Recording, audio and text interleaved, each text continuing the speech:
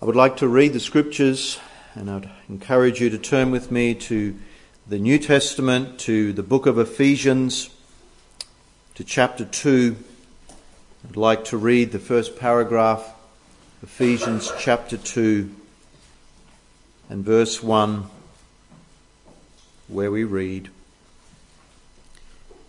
"And you were dead in the trespasses and sins in which you once walked, following the course of this world, following the prince of the power of the air, the spirit that is now at work in the sons of disobedience, among whom we also once lived in the passions of our flesh, carrying out the desires of the body and the mind, and were by nature children of wrath, like the rest of mankind.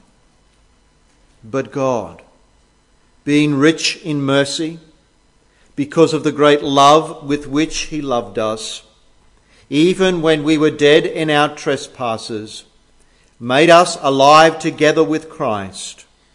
By grace you have been saved, and raised us up with him and seated us with him in the heavenly places in Christ Jesus, so that in the coming ages he might show the immeasurable riches of his grace in kindness toward us in Christ Jesus. For by grace you have been saved through faith. And this is not of your own doing. It is the gift of God, not a result of works, so that no one may boast. For we are his workmanship, created in Christ Jesus for good works, which God prepared beforehand that we should walk in them." Let's now look to our Lord in prayer. Let us pray. O our Father, as we bow before you, we know we speak to the God of all grace, the God who is swift to mercy and slow to anger, the God who is rich in loving kindness, you the one who abound in compassion. And we plead with you even in this hour that you might give us fresh ears to hear about a glorious old truth, or for some that you might give them ears to hear this truth for themselves for the first time. Bless your word to us. Glorify your own name, we pray. Humble us. And Lord, may our heart's response be that of worship in light of what you say to us now through your holy scriptures. We pray in the name of the Lord Jesus Christ. Amen. For by grace you have been saved. I would imagine that many Christians can quote Ephesians chapter 2 and verse 8. They know it off heart. They have memorized it. Surely Ephesians 2 verse 8 would have to be one of the most, if not the most, famous verse in the entire Bible on the subject of grace.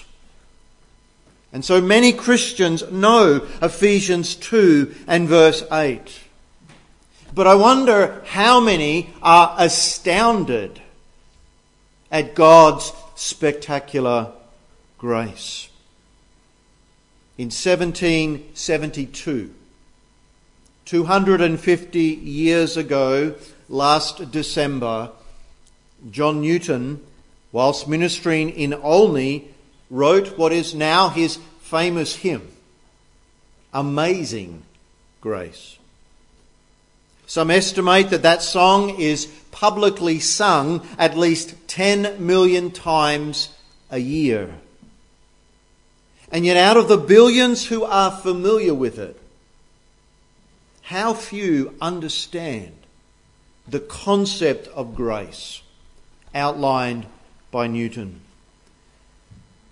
One thing for sure, Charles Spurgeon and his preaching grandfather both understood well salvation by grace. On one occasion, when Charles was to preach at a church in a country town, he was delayed in his journey, and the service actually began without him. As he approached the chapel, he perceived that someone was already in the pulpit preaching. But who could the preacher be? He was supposed to be preaching that day. It was his own grandfather. And as Charles came in the front door of that chapel and he made his way up the aisle, the old preacher said, "Here comes my grandson. He may preach the gospel better than I, but he cannot preach a better gospel. Can you, Charles?" And Charles responded, "Well, you can preach better than I can, so you keep going." But the old man would not agree. And so as Charles entered the pulpit, his grandfather said to him, "Now, Charles, I was preaching from Ephesians chapter 2. By grace, you are saved. Now you take it from here, Charles." You see, Charles and his grandfather had such a clear grasp of these things that it wasn't difficult for Charles to weave his words into the sermon that his grandfather had already begun to preach. When Charles got to the part of the text where it says, "Not of yourselves," and he began to explain about man's inability, suddenly he felt his coattail being pulled from behind, and the old man wanted to step up and take his turn, and he said, "I know most about this, dear friends." And so for the next 5 minutes, the old man expounded again. And when he had had his say, he graciously allowed the younger Spurgeon to carry on. And now and then through that sermon, the old man would say behind Charles as he sat there, he would say in a gentle tone as Charles was preaching, "Good, good." And at one point, he even said, "Tell them that again, Charles. Tell them that again." Years later, long after Grandfather Spurgeon had died, Charles would say that whenever he read Ephesians chapter 2, he seemed to hear that dear voice saying to him, "Tell them that again." And friends, as we open Ephesians chapter 2, it is as if Paul knows that he needs to repeat himself. Twice in Ephesians 2 in this opening paragraph, Paul tells us salvation is all of grace. If you are saved, or if you would be saved, it is only by grace. And here is Paul writing to Christians, of course, who had experienced the grace of God, but they too needed to hear about it again and again. And we, like them, we might know about God's grace tonight, but we need to hear about it again and again and again. And yet still somehow, oddly enough, even as Christians, we can find ourselves that our hearts within us fight against this concept of salvation by grace. We want to have our part. We want to contribute in some little way. Friends, I doubt that there is a more humbling subject than God's grace, whilst at the same time no more God-exalting theme. And when it is correctly understood, grace puts us, figuratively speaking, face down in the dirt. And even there it sets us worshipping the God of all grace. There are two things I'd like to highlight from this passage this evening, two things that really Paul is saying, and these will be those two things. Firstly, we will consider what we were before grace, and then we'll move to consider what we are by grace. Firstly then, what we were before grace. I'm not sure about you, but I like to look through old photos. Previously, in the years past, it was like an old box that was kept in the cupboard filled with all these old printed out photos. Today, of course, we tend to scroll through some electronic device and scroll back and look back to these old images.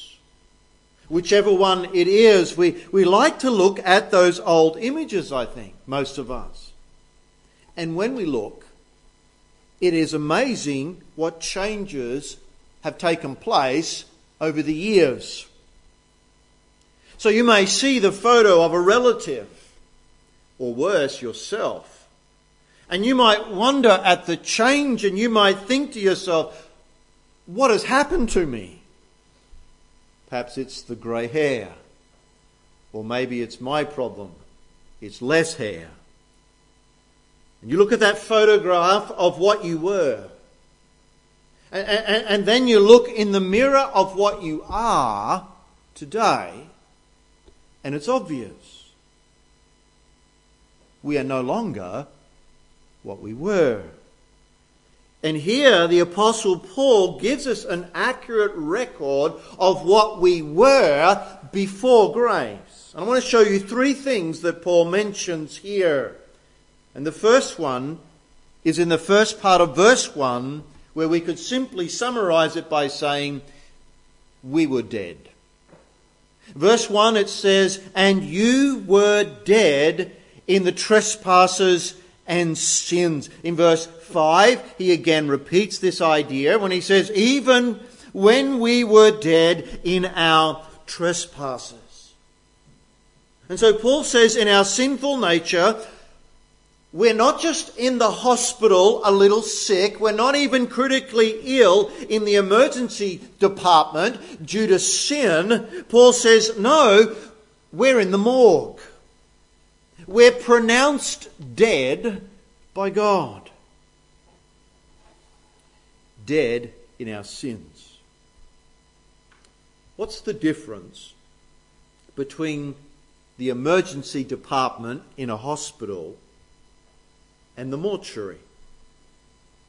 Well, you know the difference. In emergency, you're still breathing. In the morgue, you have no pulse. And this concept needs to be clear in our minds as we look at verse 1 when Paul says, you were dead in your trespasses and sins. We sinned, constantly failing to reach God's righteous standards, ever falling short of God's glory. We did not listen to God. We did not want to listen to God. We did not desire Him. We did not choose Him. We couldn't do any of those things because we were dead. Truth was announced to us maybe in a sermon. Maybe it was a conversation with a friend, but it was impossible for us to see it. And this is how it always is with the unconverted. Even those who may be exposed to the best gospel presentation that there could be, God's word does go out, but there's no response. I was like that. And so were you, Christian. You were dead. There are no degrees of death. You can't be half dead. Paul says, you being dead in your trespasses and sins, all that you and I therefore contributed to our salvation, we might say, is a corpse. Now we sometimes may see a photo of ourselves. And we sometimes may think, as we look at the image of ourselves in that photograph, we may think that's not a very complimentary image. In the years past, I have sometimes overheard my daughters, I have 3 daughters and 1 son, I sometimes have overheard my daughters say, I don't want anyone to see that photo of me. And Dad, don't put it up on Facebook. And I have often said, hey, that image is not lying. It simply records what you were. And friends, what is written here may not appear very complimentary, but God doesn't lie. This is how it is. And so, Christian friends, let me remind you, this is what we were prior to grace.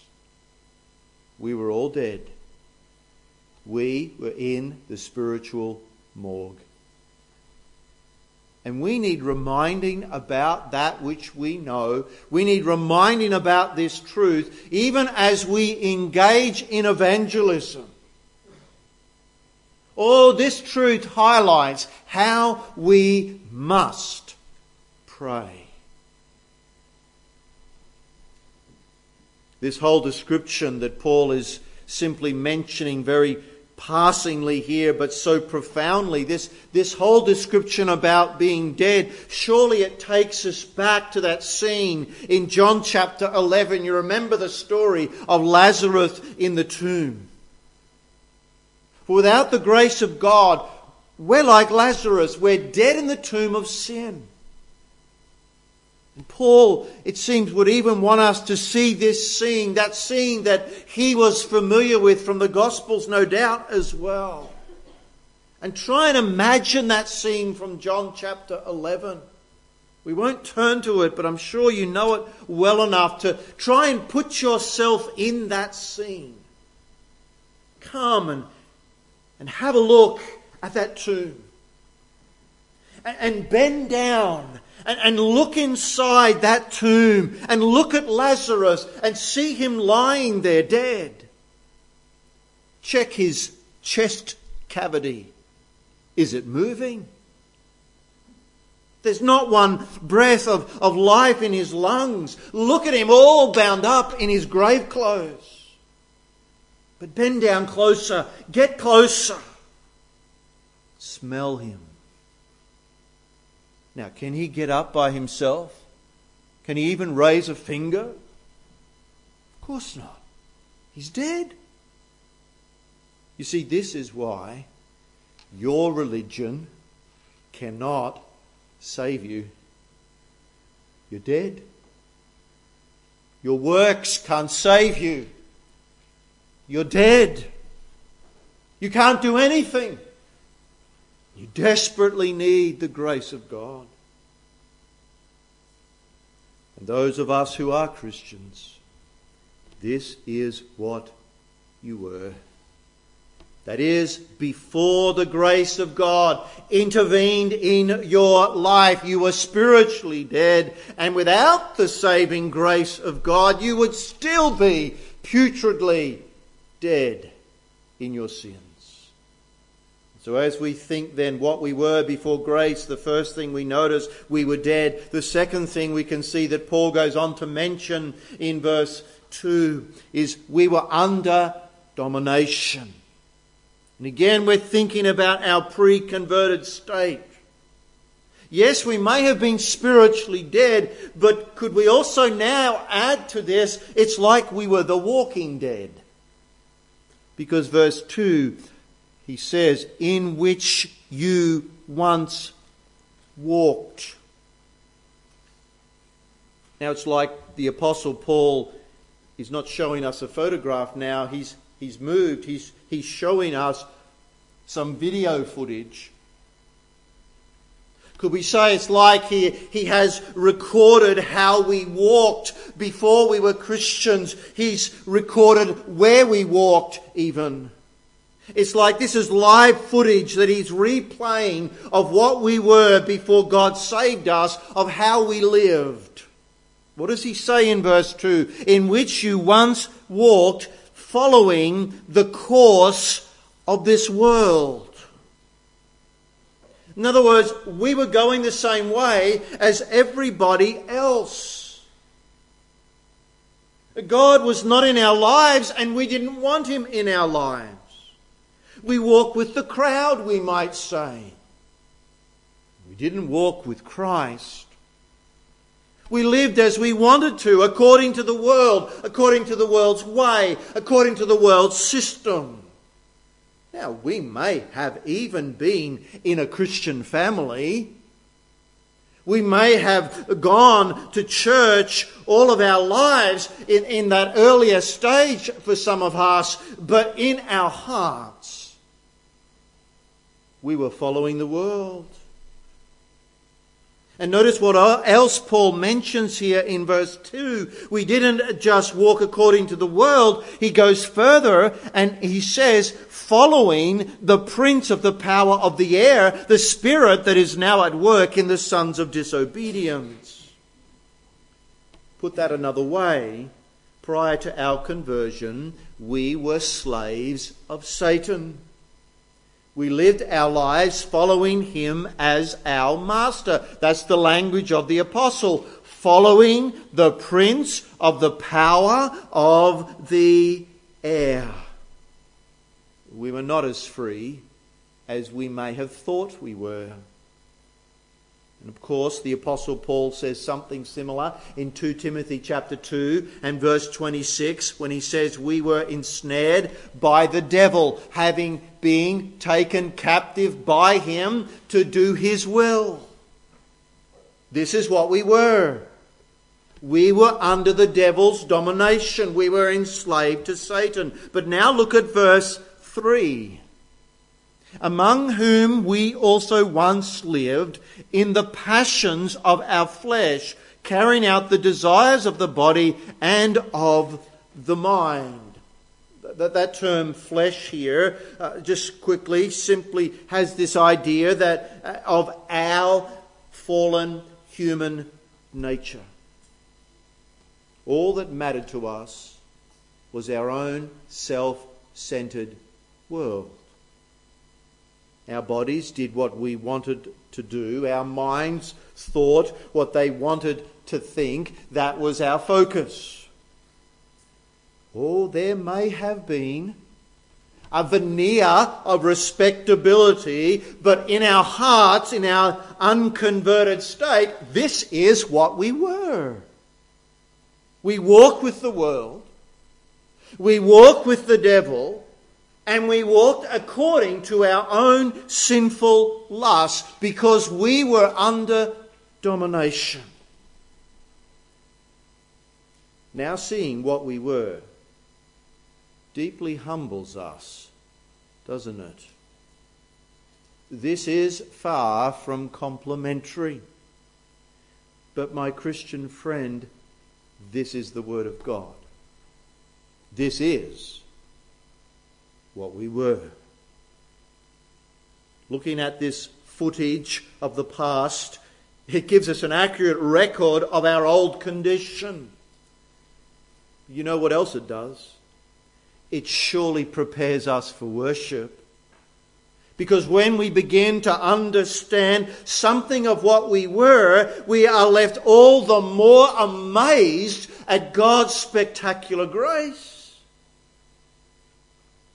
But I wonder if there are some of you here this evening where this video camera that I was describing, like we can understand Paul using here, this footage, that the video camera actually for some of you is still running. It's still recording.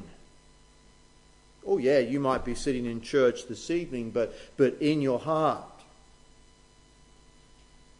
you're following the course of this world. Let me put this a different way. You're not following Christ. You're not walking behind Christ. You're following the devil. You're locked into your sins and you can't get free because you're under domination. Oh, that God's spectacular grace would break into your heart this evening and set you free. What we were before grace, we were dead, we were under domination. And the third thing I want to draw your attention to is in the end of verse 3, we were damned. But there at the end of verse 3, Paul finishes this little section here by saying, and we were by nature children of wrath like the rest of mankind.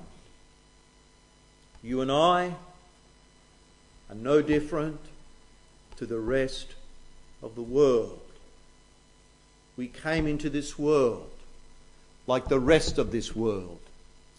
We came into this world with a sinful nature. We conduct ourselves according to the ways of the world, the ways of the devil, and the ways of our own flesh. And God is not indifferent to that. And we in our minds may be able to dismiss our sin lightly. We may look for ways to excuse it and to fob it off as no big deal. But God cannot and will not, because He is infinitely holy. Sin, of course, is a contradiction to God's nature. And God is furious with all that is impure. The expression Paul uses here is clear. Children of wrath. Wrath is that settled hostility of God's holy will toward everything that rebels against Him. In our pre-converted state, this was us. We were under God's wrath. We were children of wrath, Paul says, like the rest of mankind. You see the point here? This is not just something reserved for the future. It was what we were. We were in this general state of what I'm simply calling the damned. We were under His wrath. And if it wasn't for God intervening in our lives, we would still be children of wrath, just like the rest. You see how frightening this one is? The wrath of God is upon all of those who are outside of Jesus Christ right now. And again, you may think, well, I'm in church. Doesn't that count for something? I'm mingling with God's people. Surely somehow that will earn me some credit with God. Surely it will deflect some of His righteous anger toward me. No, friend, it doesn't work that way. This part of the Bible clearly teaches that without the grace of God in your life, you are spiritually dead, you are under domination, and you are damned. And this is what many of us were before God saved us. So Paul has shown us what we were, and now he moves and he shows us, secondly, what we are by grace. Can I put it this way? Paul puts away the old photos. He puts away the footage that show the old you. And now he holds up the mirror of grace. Verse 4. But God, being rich in mercy, because of the great love with which He loved us. What did this loving, gracious God do for you, Christian friend? Well, Paul tells us in verse 5. Even when we were dead in our trespasses, made us alive together with Christ. We didn't earn that. We don't deserve that, and when dead, we couldn't even ask for it. It's undeserved favour. It's grace. And so, what does he say in the last part of verse 5? By grace you have been saved. We didn't make ourselves alive. We didn't contribute in any way to our own spiritual resurrection. Paul is very clear here. This is something, he says, that only God did. It's a work of God's spectacular grace. And now if we drop down the passage and come to the famous verse, it summarizes it, doesn't it? Verse 8. For by grace you have been saved through faith, and this is not your own doing. It is the gift of God, not a result of works, so that no one may boast. If we could dart back to John chapter 11, if we could go back there in our mind and recount that situation and go back to the tomb of Lazarus, we were like him. We were rotting in our putrid sins. We were bound up in our sins like Lazarus was in his grave clothes. We were trapped behind that immovable stone of the dungeon of our rebellion. That was us. We were like Lazarus. And our only hope was the effectual call of God to be given to call us to life in Jesus Christ. Because everyone knows dead people can't see. Dead people can't hear. Dead people can't understand. Dead people can't choose. Dead people can't even call out. Why? Because they're dead.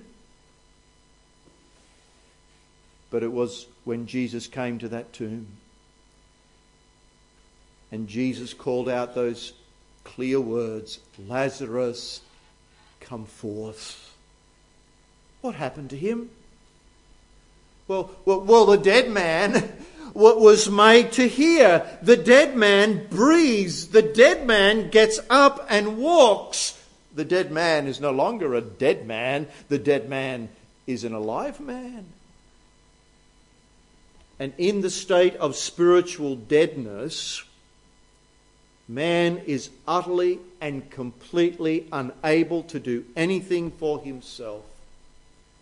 Jesus Christ must effectually call us to come to life, and when he speaks to the dead are raised to life.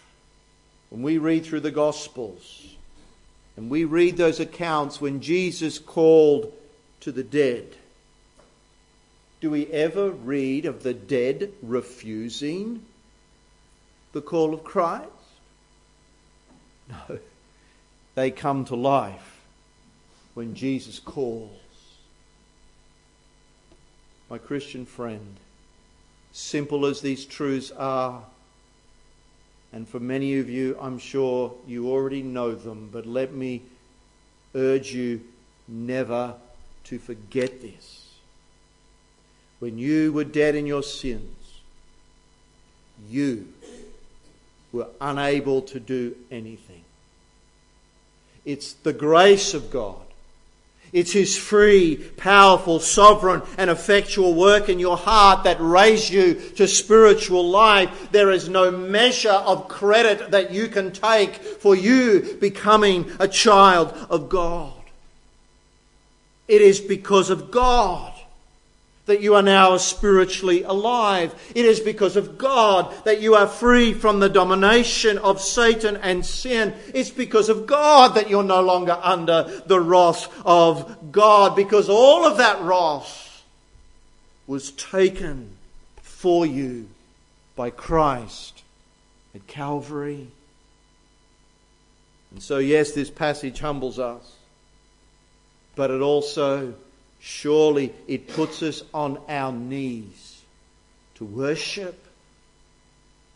It sets us free from the grave clothes which sat like Lazarus to live a life of worship.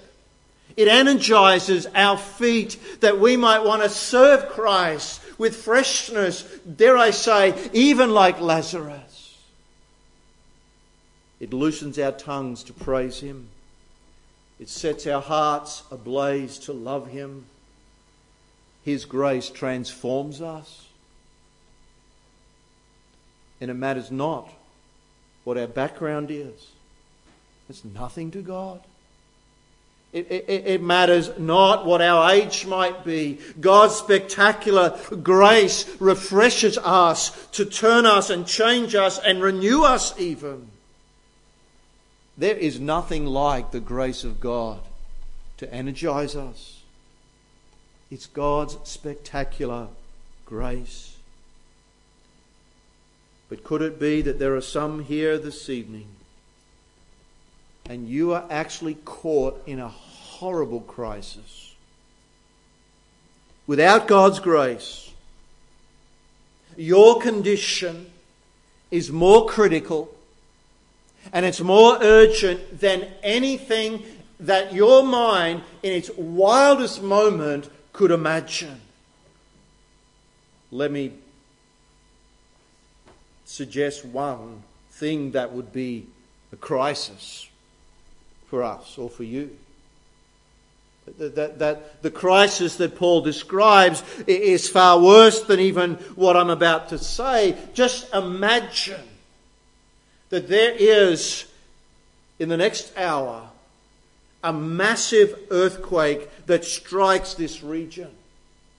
And upstream of a valley nearby is a dam, and that dam wall bursts because of the earthquake. And you are outside and you look up the valley and you see this massive wall of water coming to you at an incredible pace. That would be a personal crisis. But this crisis in Ephesians chapter 2 is far worse than that. You're spiritually dead and you can't do anything to help yourself. You're bound in your sins, you're enslaved to Christ, and you're right now, as you sit there, under the wrath of God. Your only hope is the astounding grace of God. And perhaps you say, I've heard the term grace before, but now, somehow tonight, now I can see it like I've never seen it before.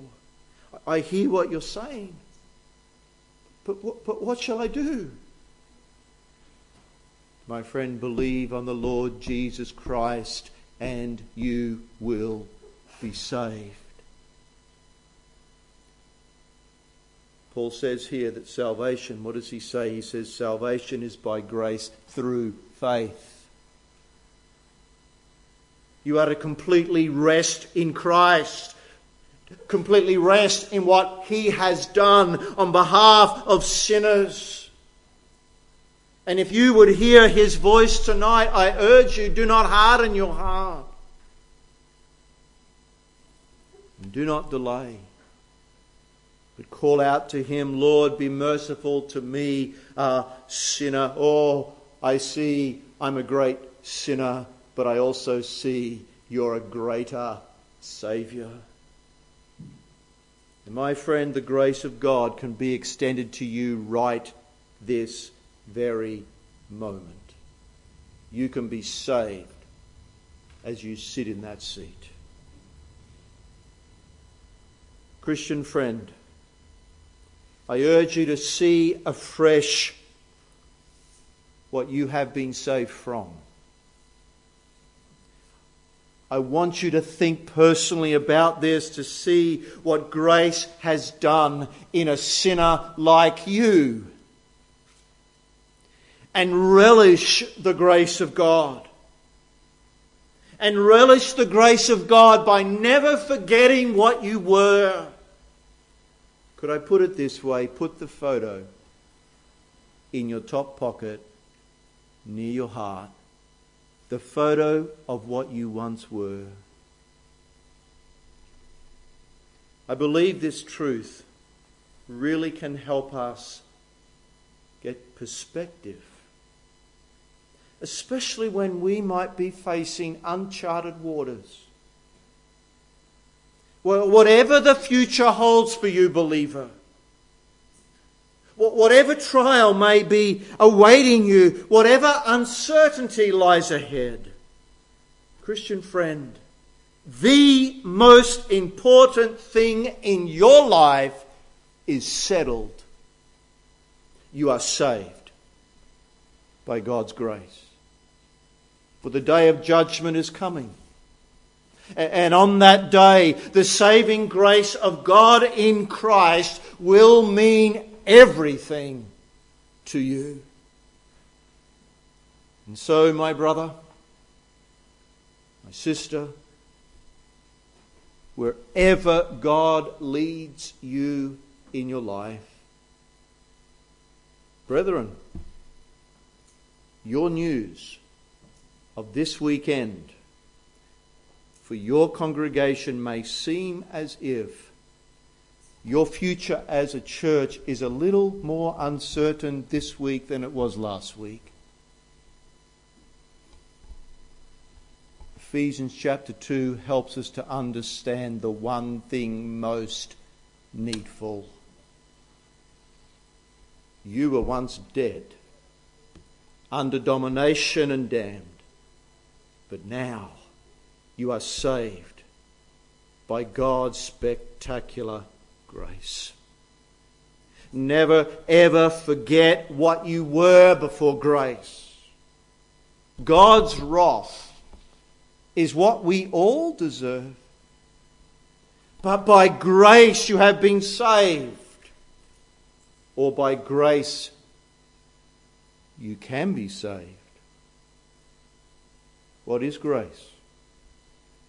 It's God's free, sovereign and undeserved favour to hell-deserved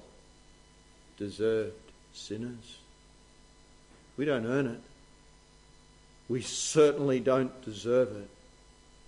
But it is what God freely and sovereignly bestows.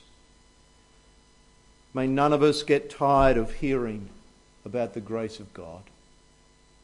May none of us get tired of speaking about the grace of God, for clearly the Apostle Paul never did. And as Grandpa Spurgeon would say, tell them that again, Charles. Tell them that again. What is that? You are saved by grace alone. And may He receive all the glory. Would you bow with me for a moment of prayer, please? Let us pray.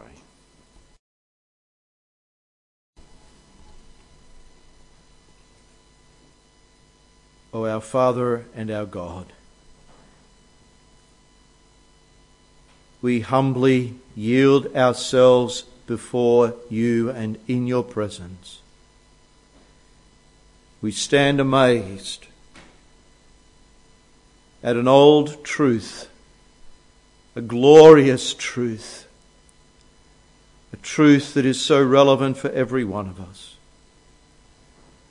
We pray that you would help us by your Spirit to relish these things, to renew them in our hearts even if we've known them for years, to see them more personal, to delight in them and to honour you more clearly in them and through them.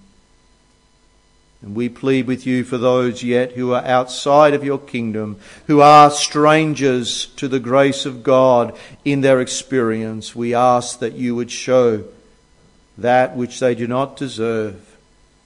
But we plead with you on their behalf that you would bless and seal this your own word to their hearts.